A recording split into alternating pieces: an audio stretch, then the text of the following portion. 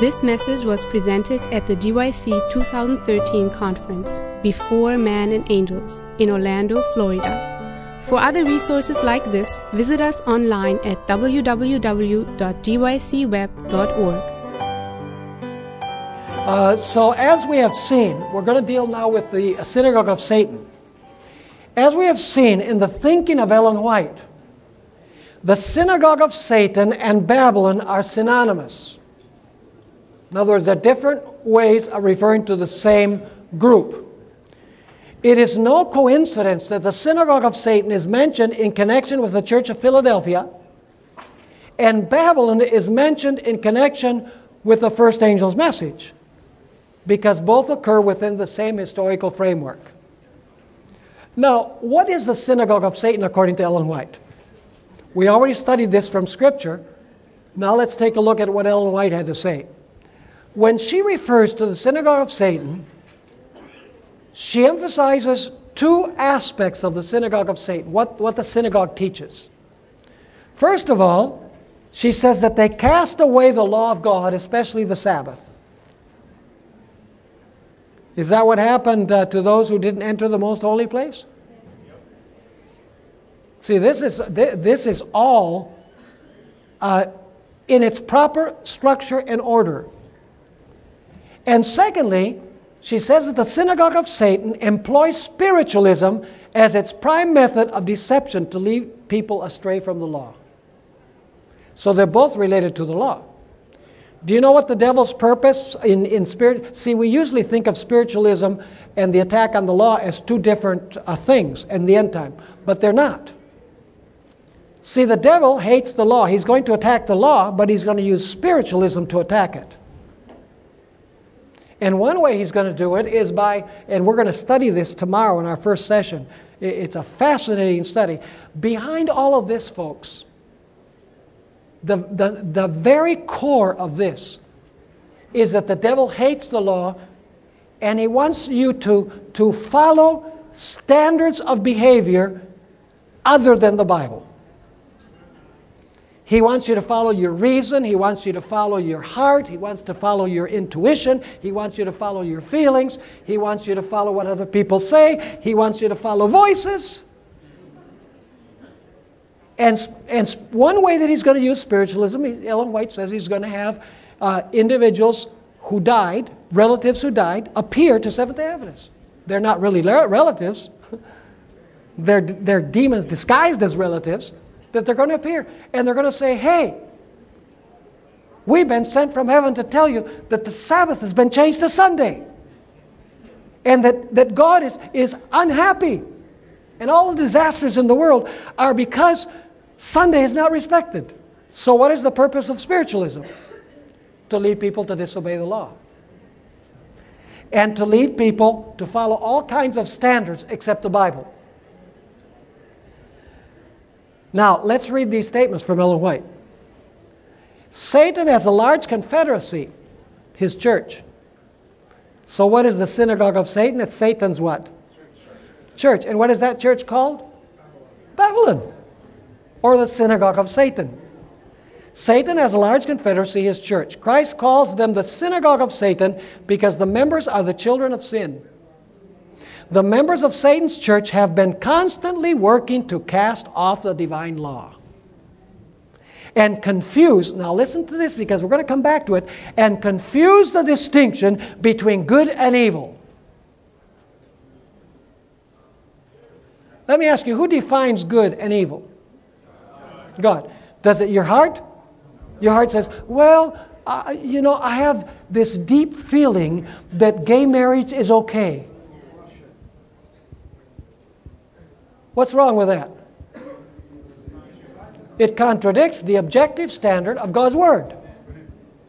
Right? It's simple to follow God's Word. We're going to find that the devil used 5 methods with Eve. He performed a counterfeit miracle by leading a snake to speak. He misquoted God's Word. He tried to lead Eve to follow her reason. He tried to get Eve to follow the testimony of her senses. She saw that the fruit was good. She was listening. She touched it. It looked like it was tasty. And he used Eve to lead another individual into sin. The whole intent is to use any and every standard to lead you to disobey God. That's why this women's ordination thing, you know, what part of husband of one wife don't you understand? And so they have to twist that and say, well, husband doesn't mean husband always. It's just a generic term. And so there's all kinds of fancy footwork that is done to get out of the clear testimony of the Bible. The Bible is clear.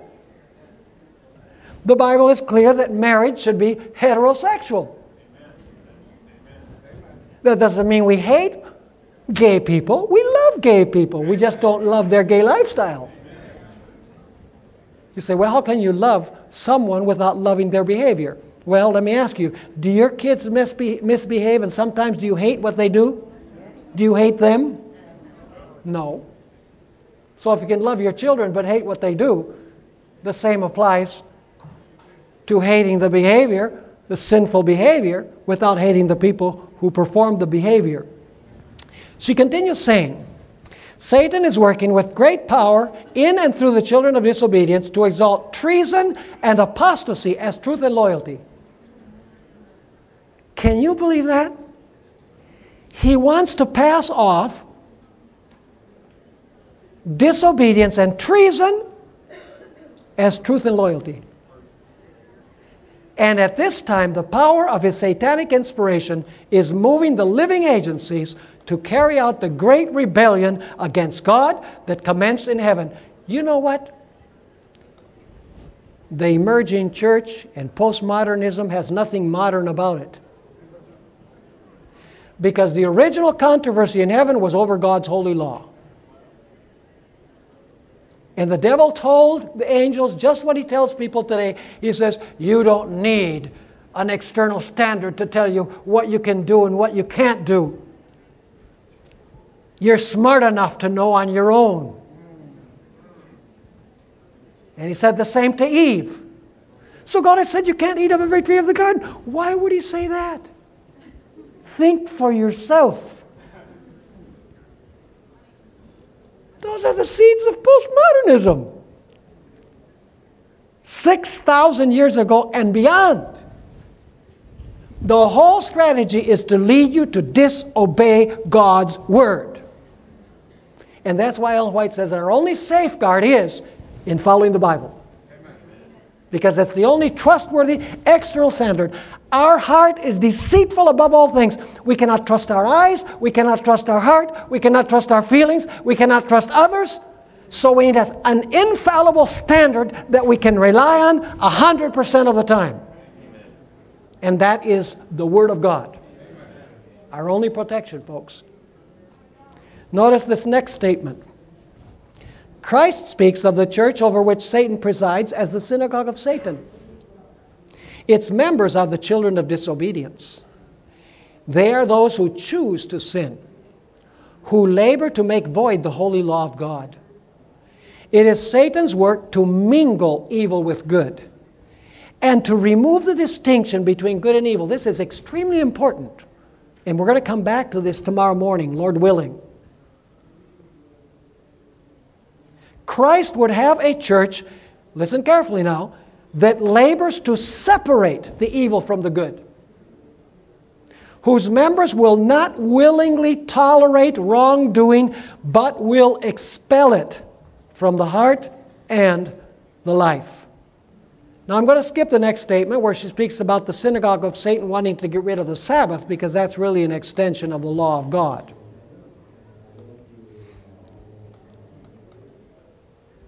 I want to read where it says the forces of darkness. This is an amazing statement. It led me to write a section of the book, Prophecies, Dr. Jekyll and Mr. Hyde. I'm in the process of redoing that book. It's about maybe 60 pages. but I want to do a full commentary on Daniel 2, Daniel 7, Daniel 8 and 9, Revelation 12, 13, and 17. And also the end time events of Christ. Do you know that the end time events of Christ, the last days of Christ, are an illustration of the experience that God's people are going to go through at the end of time? We're going to repeat the whole story of Jesus. Let me ask you, was there a union of church and state? Who hated Jesus, the church or the state? The church. Could the church get rid of him as a church? No. So what did the church do? It appealed to the arm of the state. Interesting. That's only one characteristic. There are many. Notice what she says. The forces of darkness will unite with human agents who have given themselves into the control of Satan. And listen carefully, the same scenes that were exhibited at the trial, rejection, and crucifixion of Christ will be revived. Through yielding to satanic influences, men will be transformed into fiends. And those who were created in the image of God, who were formed to honor and glorify their Creator, will become the habitation of dragons. And Satan will see in an apostate race his masterpiece of evil, men who reflect his own image. Can you imagine a world where, with the exception of the remnant, everyone reflects fully and completely the image of Satan? We can't imagine what that's like. While the door of mercy is open, that's not going to happen. But when the door of mercy closes, Ellen White says that there will be such scenes of strife that the human mind cannot grasp. So we better make sure that we have an anchor. Amen. That we know what we believe in, that we know in whom we have believed, and that we have a personal relationship with Him. Because what's coming, folks, we cannot, the most vivid imagination cannot grasp what's coming to this world. And what the devil has done, he's dumbed down America. Why do you suppose video games and movies in the movie theater and television and all these things, you know, it's simply to lead people to be superficial. I mean, you play a video game for 4 hours. How does that help your intellect? One of my big frustrations is that people don't think. You know, and so pastors say, well, because people don't want to think, let's just tell a few jokes and entertain people. No. We have to learn to think. And for that, we have to leave aside all that superficial stuff, and we need to go into the deep waters of the Word. Now listen to how Ellen White connects this also with the state of the dead. In the next statement, she says, the doctrine of consciousness after death, of the spirits of the dead being in communion with the living, has no foundation in the Scriptures, and yet these theories are affirmed as truth. Through this false doctrine, the way has been opened for the spirits of devils to deceive the people in representing themselves as the dead. Satanic agencies personate the dead and thus bring back souls into captivity. And then she says, Satan has a religion, he has a synagogue and devout worshipers. To swell the ranks of his devotees, he uses all manner of deception. So what characterizes the synagogue of Satan? A rejection of the law, the Sabbath, and teaching that the dead are not dead. Is that the problem with the religious world? Which is the only church that has a protection against that? The Adventist Church, folks. Because we teach that the law of God is still binding. And that the Sabbath is still God's day of rest. And that the dead know nothing. You know, somebody said, hey, it's kind of weird that people believe that if somebody hits you on the head and he knocks you unconscious, you know nothing, but if he hits you a little harder and kills you, suddenly you know everything.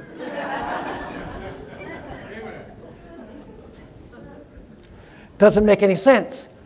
But then the devil's stuff doesn't make any sense if people really stop and think. Okay, let's go to our next section. Now we must ask the most important question of this study. What is found in the most holy place of the heavenly sanctuary that the religious world rejected in the aftermath of 1844? The answer is chilling. When the religious world refused to enter the most holy place with Jesus in 1844, it rejected all the distinctive beliefs of the Seventh-day Adventist Church. Is that true of the religious world? Yes, and it's also true of publications like Spectrum and much of what is written in Adventist Today, which doesn't have much Adventist. And I know I don't win friends by saying that, but it's the truth. You know, you read Spectrum, the whole purpose of Spectrum is to criticize everything Adventist.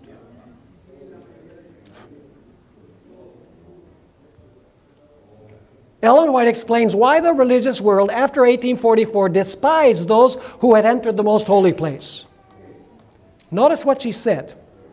Many and earnest were the efforts made to overthrow their faith. That is, those who were faithful after 1844.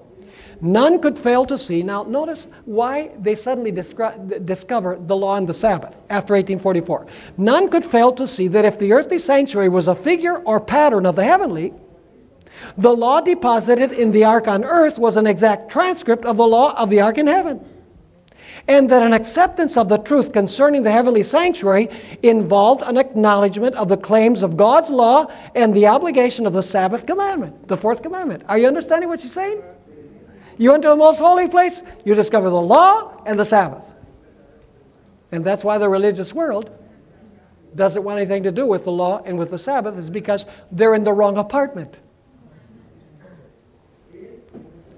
She says, here was the secret of the bitter and determined opposition to the harmonious exposition of the Scriptures that revealed the ministration of Christ in the heavenly sanctuary. Now listen to what the text that she's going to use. Men sought to close the door which God had opened. Which door is that? The most holy. And to open the door which he had closed. What did they want to do? They wanted to return where? To the holy place. Where is she getting this from? The message to Philadelphia. Notice. But he that openeth and no man shutteth, and shutteth and no man openeth, had declared, behold, I have set before thee an open door, and no man can shut it. She's quoting Revelation 3, 7, and 8.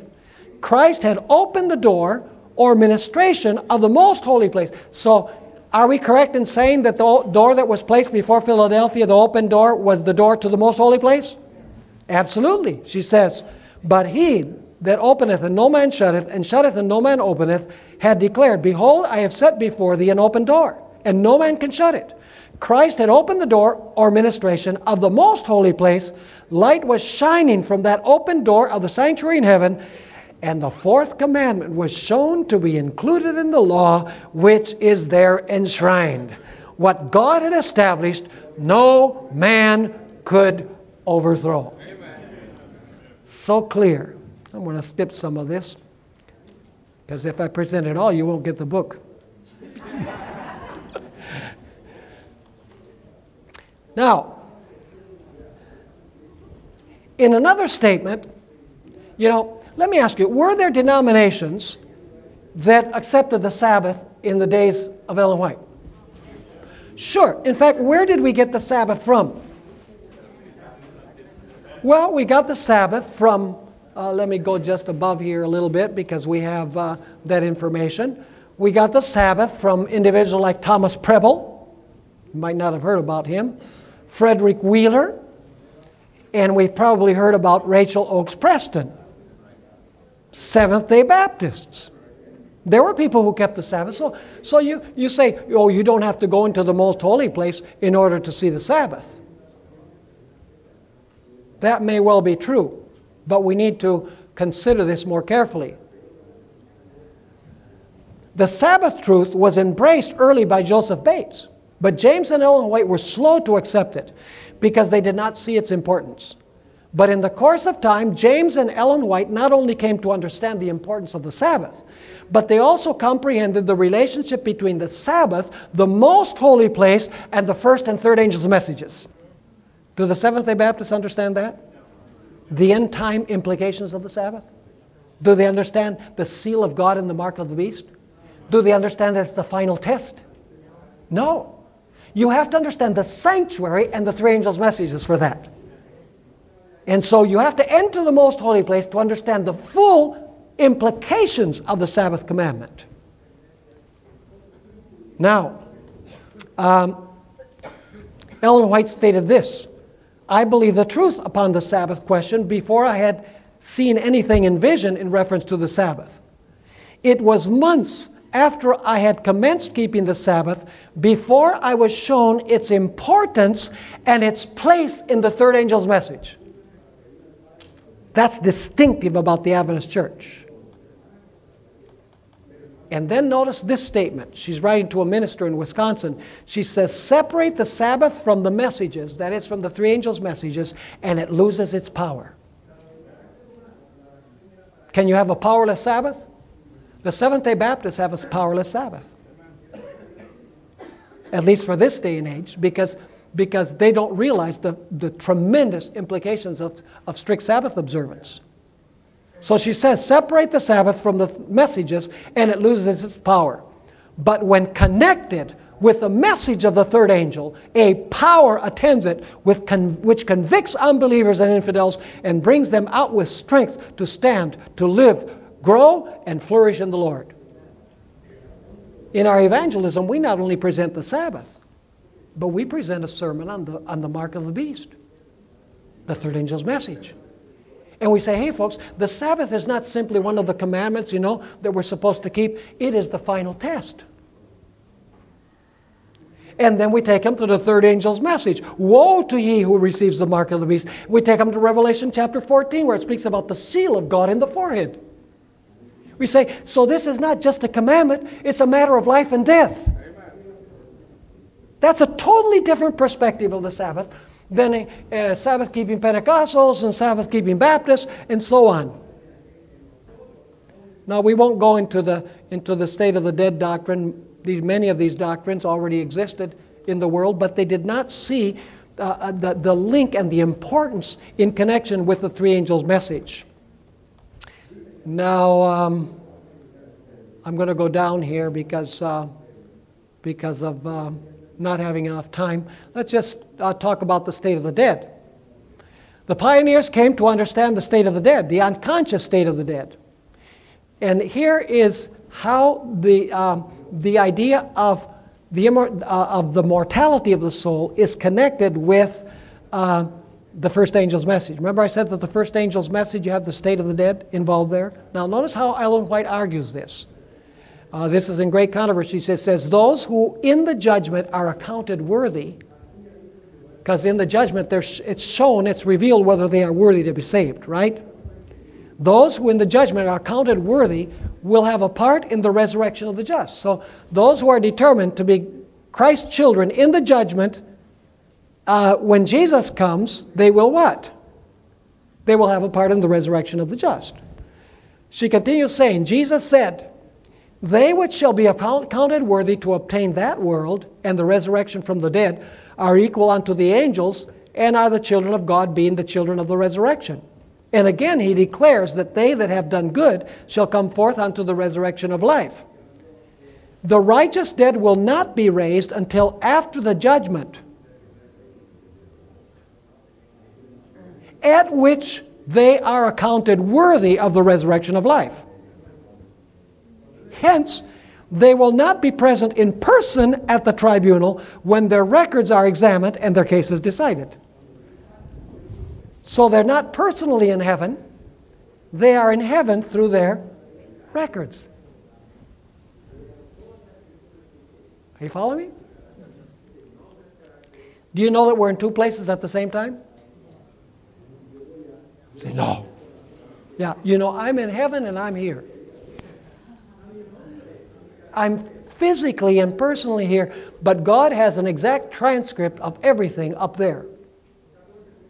God has another Stephen Bohr in written form in heaven. And right now the angels are furiously writing. And when I say writing, probably they're videotaping. Yeah, high def, super high def. Yeah, God speaks to people in the language of their time. In the Bible, it was common to use the word books because that's where records were kept. Actually, they were scrolls. Ellen White said God is photographing. She used the old word daguerreotyped. It means God is photographing us because, photography existed in the days. I believe that if God was speaking today, He would say, God is computerizing. Yeah, God has another Stephen Bohr in heaven. And I like to think that it's in electronic form. And you know what happens when I die? When I die, I disintegrate. Does my brain disintegrate? So what happens to my mind? Gone. What happens to all of the identity that I formed during the many years of my life? Gone. Disintegrated. But God keeps a backup. He keeps a backup because He knows that's going to happen. So what is He going to do? At the resurrection of the dead, by the way, He's going to delete all of the bad things before He comes back to give me my self-identity. He's going to delete all. He has a delete button on His computer. And when my case appears, when my turn comes up, God says, Stephen Bohr, stand before my judgment seat. Let's supposing that I should die before the Lord comes. How can I appear there? I appear through the books. In a certain sense, I'm appearing there alive because the records were made while I was alive. So I'm appearing alive through the records. Are you following me or not? And so God shows the heavenly universe. He shows all of my life in super HD. Inside and out, without missing a single detail. Wow. And the devil accuses, I did this and this, and God says, yeah, but remember, look, it says forgiven. And so every sin that through the power of God I've repented of truly and confessed, and through the power of God overcome, it's deleted from the records. And so when Jesus comes, He will return to me a clean record. Amen. Isn't that good news? That's great news. And so what happens in 1844 when God calls Adam the first to be judged, Adam is disintegrated. Who knows where the flood took him? So how does Adam appear? Adam appears through the records in the books. His whole life is seen. And then when God finishes examining his case, He says, before the universe, He says, okay, folks, saved or lost? Saved. Because we know that Adam's going to be saved. The two Adams are going to meet. And so then, Jesus will resurrect. And when Jesus comes, He's simply going to take the electronic record and plug it into a new body. With a new brain. Are you with me or not? Amen. And so that's the correct view of the state of the dead. See, most Christians, the idea of the judgment is absurd to Christians. It's ridiculous. Because if you go to heaven when you die, why would God judge you? If you went to hell when you died, why would you be judged? You're judged at death. But the Adventist view is that you're judged while you're dead through your records. And then you're rewarded when Jesus comes. That is the biblical position. And it's connected with the most holy place of the sanctuary and the idea that the hour of God's judgment has come. Now, let's continue going here. Let's see how much time. Wow. Time just flies by. Let me just... Okay. It is no coincidence that the mainline fallen Protestant denominations, you realize that the papacy is the Babylon that fell in 1798.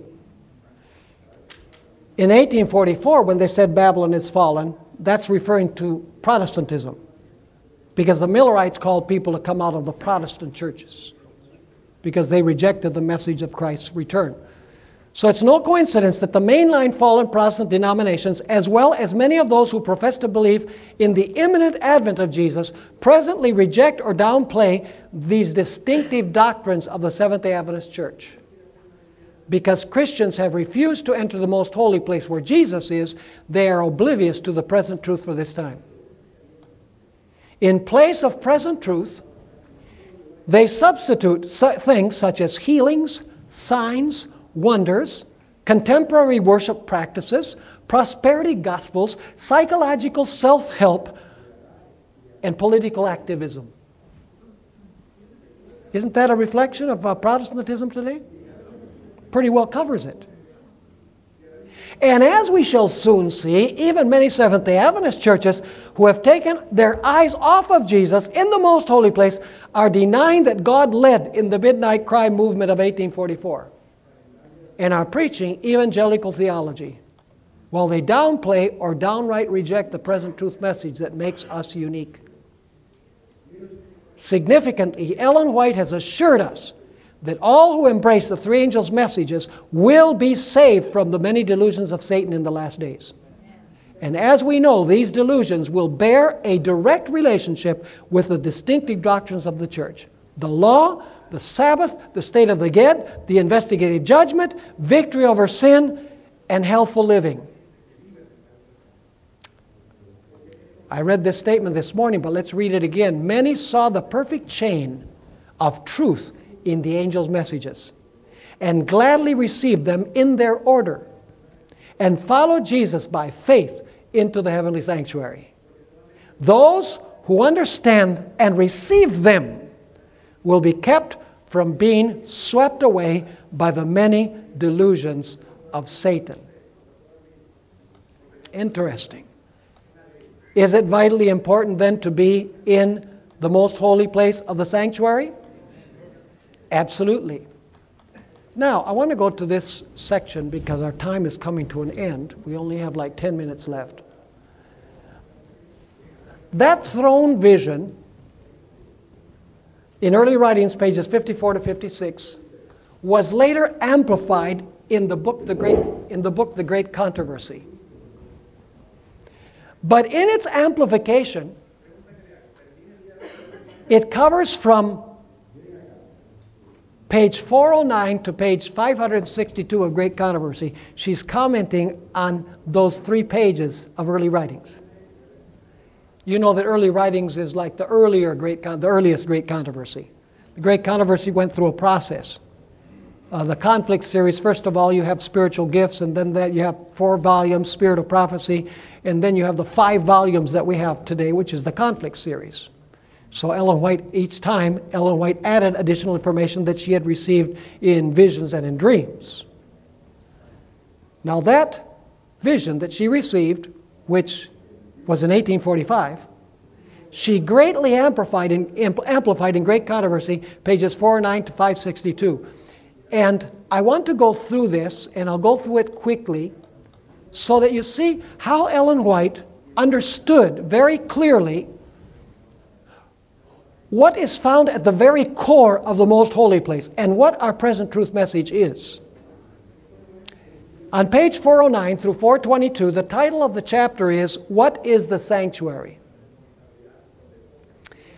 In this chapter, Ellen White explains the sanctuary service in its totality, thus preparing the way for people to understand his entrance into the most holy place. Pages 423 to 432 is titled, In the Holy of Holies. That would be equivalent to the throne vision, the Father moving and then Jesus moving. In this chapter, Ellen White explains the movement of Jesus from the holy to the most holy place in 1844. Now, it's interesting. She, first of all, explains the sanctuary so that people have a global view of the sanctuary with a special purpose of then speaking about him entering the Holy of Holies. Now, what would the next chapter speak about? What would she write in the next chapters? Notice, the next chapter is titled, God's law immutable. Why would the next chapter after the entrance of Jesus into the most holy place be God's law immutable? Because when you enter the most holy place, what do you see? The law. Ellen White in this chapter explains that when the most holy place was opened, the law of God was seen. She begins on page 433 by quoting Revelation 11:19 that we looked at this morning. And on page 435, she quotes Revelation 3:7 and 8, which we also referred to this morning. In the rest of the chapter, she speaks of the importance of the law of God and how it would be trampled upon by apostate Protestant churches within the United States. Interesting. That's the synagogue of Satan, right? In the next chapter, which is titled A Work of Reform, pages 451 to 460, the entire chapter deals with the perpetuity of the Sabbath and the importance of its observance. So she's talked about the law. She's talked about the attack that's going to be launched against God's law. Now she's talking about the importance of the observance of the Sabbath. And then in the net, you have this next chapter, which is very interesting. 461 to 478, it says, called Modern Revivals. This chapter, everybody needs to read this chapter and reread it again. Because she's describing the manner of worship of the synagogue of Satan, of Babylon. The short paragraph at the end of the vision in early writings, where Ellen White spoke about Satan breathing an evil influence upon those who remain in the holy place, has now become a full chapter. In this very important chapter, Ellen White explains what happens when churches refuse to enter the most holy place with Jesus. In place of present truth, they substitute counterfeit worship styles that major in feelings, emotions, signs, wonders, and entertainment. Read the chapter, you'll see it. They ignore the law, true repentance, victory over sin, the Sabbath, the investigative judgment, preparing a character for heaven, the state of the dead, and healthful living. Now she's putting flesh and bones on that idea that Satan, takes control. And these people have, there's a lot of power involved in a counterfeit light. By the way, this is the reason why Ellen White, when she sent the additions to what she saw first in her vision, she wrote, "Then Jesus showed me the difference between faith," which we already saw that she defined as those who what? Who entered by faith the most holy place. There's a difference between faith and feeling. The superficial religious experience of those who do not enter the most holy place. They base their whole religious experience on what? On feeling. The next chapter, 479 to 491, Facing Life's Record. Here she describes the investigative judgment and the need for victory over sin. Pages 492 to 504, the title is The Origin of Evil. Now she's going to transition. She's spoken about the law. She's spoken about the Sabbath. She's spoken about the counterfeit religious revival led by Satan, the synagogue of Satan or Babylon. And now she's going to talk about the state of the dead. In fact, the next three chapters set the stage for the discussion of the doctrine of the state of the dead and spiritualism. Pages 492 to 504, she speaks about the origin of evil, of Satan in heaven. Pages 505 to 510, the title is Enmity Between Man and Satan. In this chapter, Ellen White describes the method that Satan uses to deceive human beings. In the next chapter, pages 511 to 517, the title of the chapter is Agency of Evil Spirits. Here she describes the identity, the methods, and the mission of evil angels. And all of these chapters have one purpose, and that is to prepare for the chapter where Ellen White deals with spiritualism. Now, pages 518 to 530, in this chapter, now listen carefully, this is an important chapter, Ellen White describes in detail the multiple and diverse methods that Satan will use to keep the Christian world from embracing present truth for this time. Time and again in this chapter, she emphasizes the importance of the Bible and sound doctrine. Among her choice remarks are the following. The position that it is of no consequence what men believe is one of Satan's most successful deceptions. He knows that the truth, received in the love of it, sanctifies the soul of the receiver. Therefore, he is constantly seeking to what? That's a key word. To substitute false theories, fables, another gospel.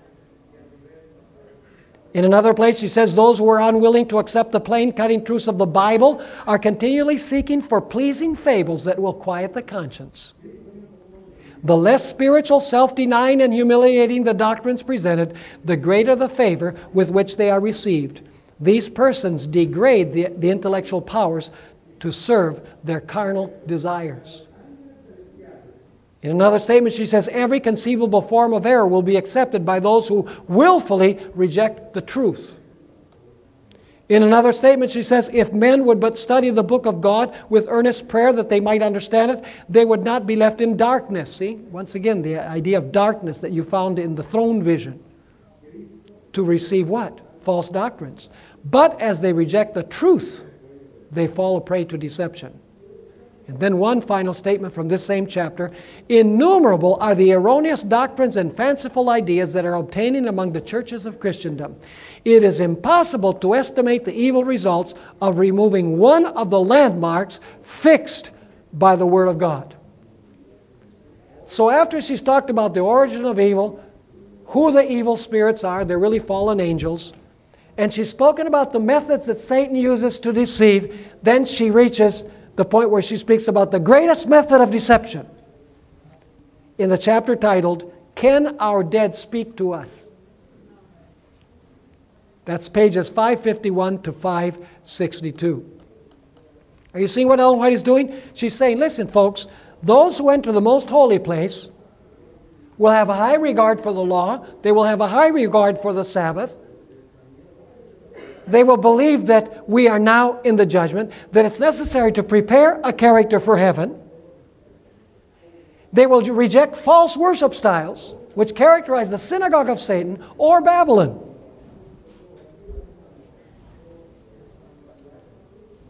Now listen to this statement. Do you know what happened after 1844? Immediately after 1844? All kinds of spectacular things started happening in the religious world. People started depending on feelings and emotions and speaking in tongues and rolling on the ground and laughing in the spirit. Does that ring a bell? Huh. Why? Because they had received the influence of what? Of Satan. There was a power there, but it was not the power of God. Notice this statement. Satan is now using every device in this sealing time to keep the minds of God's people from the present truth and to cause them to waver. I saw a covering that God was drawing over His people to protect them in the time of trouble. And every soul that was, listen carefully, every soul that was decided on the present truth, I added present, but it's in the context, the previous context, that is not decided on the truth and was pure in heart, was to be covered with the covering of the Almighty. So in other words, if you're decided on the present truth and have a pure heart, you will be covered by the covering of the Almighty, is what she's saying. Listen to what Ellen White had to say about the religious world after 1844. Remember that Ellen White says that those who entered the most holy place, they saw all of these truths that God had revealed, whereas Satan took the place that Jesus had vacated. This is symbolic, of course. And people thought that Jesus was still there, and they prayed to Him, and He poured on them an evil influence. And they thought it was the power of God. Listen to how she describes the religious world after they rejected the most holy place message. She said, Satan knew this That is, that those who stand firmly on present truth and have pure hearts will be protected by the Almighty. This is a continuation of the previous statement. And he was at work in mighty power to keep the minds of as many people as he possibly could wavering and unsettled on the truth. So what is the devil's strategy? To keep people what? Wavering and unsettled on what kind of truth? On the present truth, according to the context. Is there any coincidence that you have mysterious knockings of spiritualism after the religious world rejected the most holy place message? She says, I saw that the mysterious knocking in New York and other places was the power of Satan.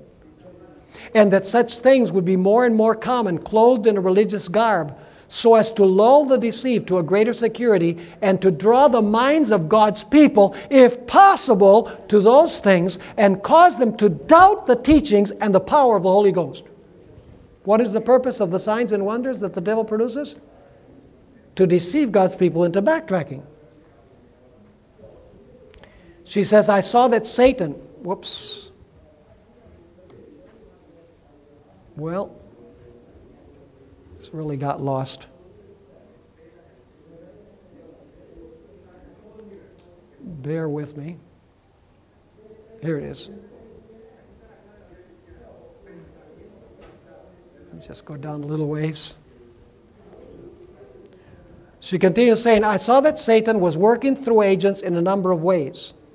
He was at work through ministers who have rejected the truth. Remember that she started by speaking about present truth. So when she says truth, that's the frame of reference. Through ministers who have rejected the truth and are given over to strong delusions to believe a lie that they might be damned. While they were preaching or praying, some would fall prostrate and helpless. Not by the power of the Holy Ghost, but by the power of Satan, breathed. Remember that word in the throne vision? Breathed upon these agents and through them to the people.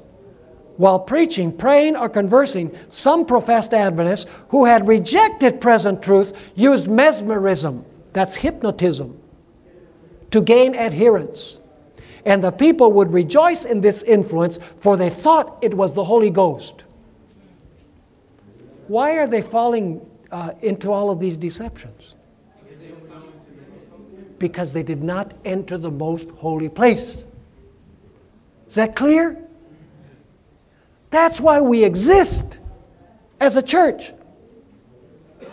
If for any reason we forget that our message and our mission is to take to the world the most holy place message, which is connected with the three angels' message, we have no reason to exist. It's that simple. She continues saying, while preaching, praying, or conversing, some professed Adventists who had rejected present truth used mesmerism, that is hypnotism, to gain adherents, and the people would rejoice in this influence, for they thought it was the Holy Ghost. Some even that used it were so far in darkness, another word that is used in the throne vision, and deception of the devil, that they thought it was the power of God. Is that expression in the throne vision? Yes, she's amplifying the aftermath of the throne vision, the short phrase that she has in the throne vision. Now she's fleshing out. She says, some even that used it were so far in darkness and deception of the devil that they thought it was the power of God given them to exercise. They had made, now listen carefully, they had made God altogether such as one as themselves, and had valued His power as a thing of naught. They thought that God was one like what? Like themselves. You know one of the problems we have in worship today? It's man-centered worship. We say, oh, well, I want to come comfortable. I want to come in shorts, Bermuda shorts and a Hawaiian shirt.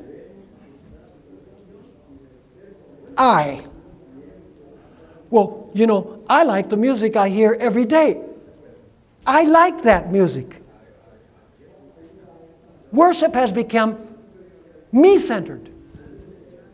But we're supposed to worship the awesome and holy God on His terms, not on ours. With His style of music. And we are to appear before Him with respect in our dress, in our demeanor. Because He's the great and awesome God. He's not the man upstairs. He's not our good old buddy. He's the high and lofty one whose name is holy. How dare we appear before God dressed any old way? Would you dress that way if President Obama invited you to the White House? Yeah, that's right. They wouldn't let you in. Good point. And some people say, well, Pastor Bohr, you're pretty fanatical. You're extreme. But you know what? What I'm teaching you today, I believe for the last 40 years. I haven't gone to an extreme. The problem is that so many people have got so far from the center that it looks extreme. Not extreme. The shift has not come from me. The shift has come from them. And it looks like I'm extreme because they have moved. What I'm sharing with you isn't anything new. You know, I've been a member. I'm 63 years old. I grew up in the Adventist church. I remember when the Adventist church was radically and totally different than it is now. This stuff that I'm sharing with you, people would say, ho hum, nice. We know that. Really? But we've gone so far astray that you know, when we hear these things, we say, wow, you know, this is some new light. This is something that I haven't heard before. Well, the fact is that we should have heard it before. Listen to what Ellen White continues saying here. Let's see. Oh, time is up. Is it 4:15? Okay, let me just read one or two statements in closing. It says, some of these agents of Satan were affecting the bodies of some of the saints, those whom they could deceive and draw away from the truth by a satanic influence. All that all could get a view of it as God revealed it to me, that they might know more of the wiles of Satan and be on their guard. I saw that Satan was at work in these ways. Now notice what the purpose is: to distract, deceive, and draw away God's people. So God as a people, what is the devil's intention?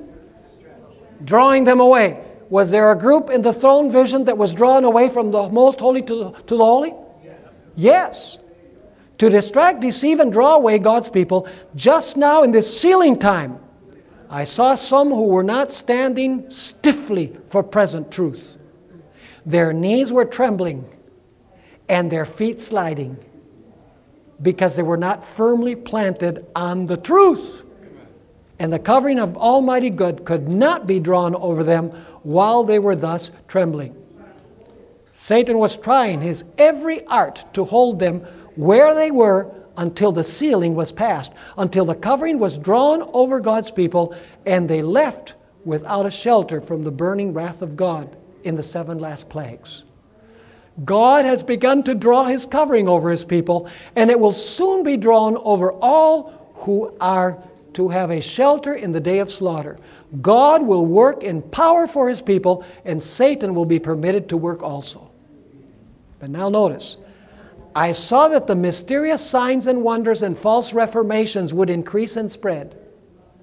The reformations that were shown me were not reformations from error to truth. My accompanying angel bade me look for the travail of soul for sinners as used to be. I looked, but could not see it, for the time of their salvation is past. So what do you think, folks? Can we worship like all the other churches? Is our message the message of all of the other churches? No. We have a distinct message, and we have a distinct mission. And I'll close by saying, as I've said before, if we fail in presenting our message and fulfilling our mission, what reason do we have to exist? We don't have any reason to exist. We're just one of the bunch. This is God's remnant church. And we don't say that arrogantly say, oh yeah, we're God's remnant, like we can brag about it. No. It's simply the truth that we are God's remnant church. But that privilege that God gives us entails a huge responsibility. And that responsibility is to preserve the truth and to share the truth that the world so much needs today. Does the world need the truth about God's law today? Does the world need the truth about the Sabbath? Does the world need rest? Does the world need the message of health reform? Does the world need to hear that we're in the hour of God's judgment? People should commit their lives to Jesus and let Him cleanse their lives from sin. Absolutely. Our message is what can just bring comfort to people in the world. It's a wonderful message. Let's not sit on it. Let's go far and wide and share it and shout it out. How about it? Let's pray. Father in heaven, we thank You for the time we've been able to spend together. We realize that You have given us an awesome responsibility. The responsibility of understanding and presenting the three angels' messages in the most holy place message to the world. But we must embrace it first ourselves. I ask, Father, that You will speak to each heart, to each mind, that the decisions we make here will not be decisions that will last only a few days, but that they will transform and change our lives, that we may become mission-oriented. We might share with the world the message that You have given, the wonderful message that You have given to this church. Thank You, Father, for having been with us and for answering our prayer. For we ask it in the name of Jesus. Amen. This message was recorded by Fountain View Productions for GYC. GYC, a supporting ministry of the Seventh-day Adventist Church, seeks to inspire and equip young people to be vibrant, Bible-based, and Christ-centered Christians. To download or purchase other resources like this, please visit us online at www.gycweb.org.